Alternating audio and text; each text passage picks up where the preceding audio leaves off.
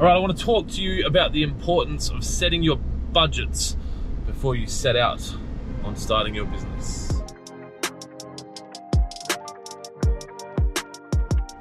Good afternoon and welcome to In the Car with Clint. I was on the phone with a friend of mine earlier today. We were talking about his business.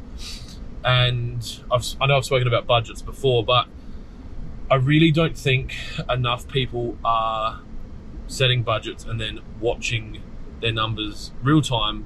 And I think that's why we're getting to the end of a period, financial year, whatever it might be, and there's disappointment, sadness, regret, because it's very easy to do a full year and turn over $500,000, and then you get to the end of the year and you've made 20 grand and you should have made 50. And once that's gone, there's nothing you can do about it. And so what I said to him and what I encourage anyone out there to do if they are looking to be successful in business is to set the roadmap before you start driving, right? And the analogy I used with him was like, you know how to get home from somewhere and you just start driving, but you throw Google Maps up on your screen while you're driving, and it helps you navigate things that you may not have been prepared for, and it ensures that you get there the most efficient way possible. And so by setting a budget before you start, you'll be able to pick up where the gaps are.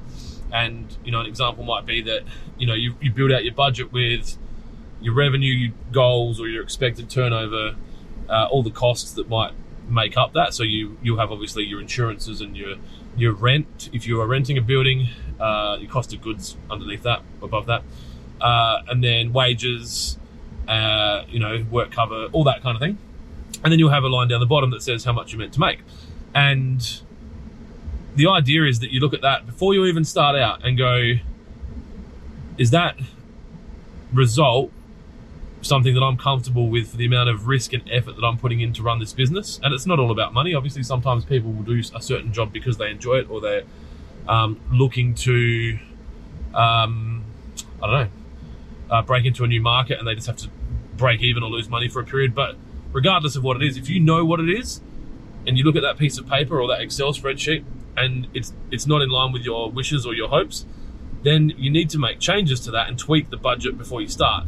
So it might be a case that you need to put your prices up slightly. It might be a case that the desired location that you want to be is just a little bit too close to the city, and you don't really need that fancy building. And then you can bring your rent down by $20,000, and then you might bring your bottom line profit up by $20,000.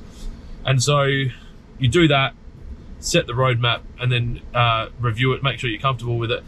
Once that's set, then you're going to spend whatever the frequency that you're comfortable with, reviewing it against what's actually happening. So we at WaterPro, Lawn Hub, and Railways have our daily sales report emailed company-wide. Every team member knows how we're tracking on sales against our budgeted turnover. And there'll be a graph, you'll see a line, and there'll be a straight line of the goal, and then there'll be a wiggly line, hopefully above that line. And then it enables us to make changes. So if halfway through the month or even a week into the month, we're not looking like we're going to hit budget, I can get involved and say, what's happening here? Do we have anything on the horizon? Are our resources too big? Have we got too many people in a certain area, or is it just a case that we've got big work coming and then we can make decisions? It sounds real simple, but the reality is not a lot of people are doing it. And then we have a once a month sales meeting where we review the profit and loss, so the actual against the budget. So it'll tell us what we actually turned over, what our wages were, what our work cover cost was, what our payroll tax is. Thanks state government, that's a really good tax. And everything goes into this budget, and then we'll have budget versus actual. So we'll compare what we thought we were going to do to what we did. And again, it gives us an opportunity to make tweaks, increase potentially the margins that we're making, change the way the freight's managed, negotiate with our suppliers, whatever it might be. And if you want to be a great business person, that's part of what you need to be doing. Otherwise, you're flying blind. And I've done it before, and I've spoken to business owners that have done it. You get to the end of a year, you've worked your ass off, and you haven't been watching the numbers, and you get a 2.2 or a 3.1% gross profit, and you were chasing a 10 or a 12, and it just feels like shit. And in a lot of cases, if the business is small enough, you would have made more money with a job. So have a look at your budgets. It doesn't have to be detailed. You can Google it. You go look up, how to do a basic business budget. Google a budget spreadsheet template, an Excel budget spreadsheet template. Download the budget, have a play with it. Hopefully you've got some kind of financial professional working with you, an accountant or a bookkeeper. Get them to run their eyes over it. And remember, no one cares about your money more than you. And the advisors are there to give advice, but you need to make the decision. So, but you also pay them people a lot of money, so listen to them. Anyway, that is it. Hopefully that helps at least one of you out there. Have a wonderful day, and I'll talk to you soon.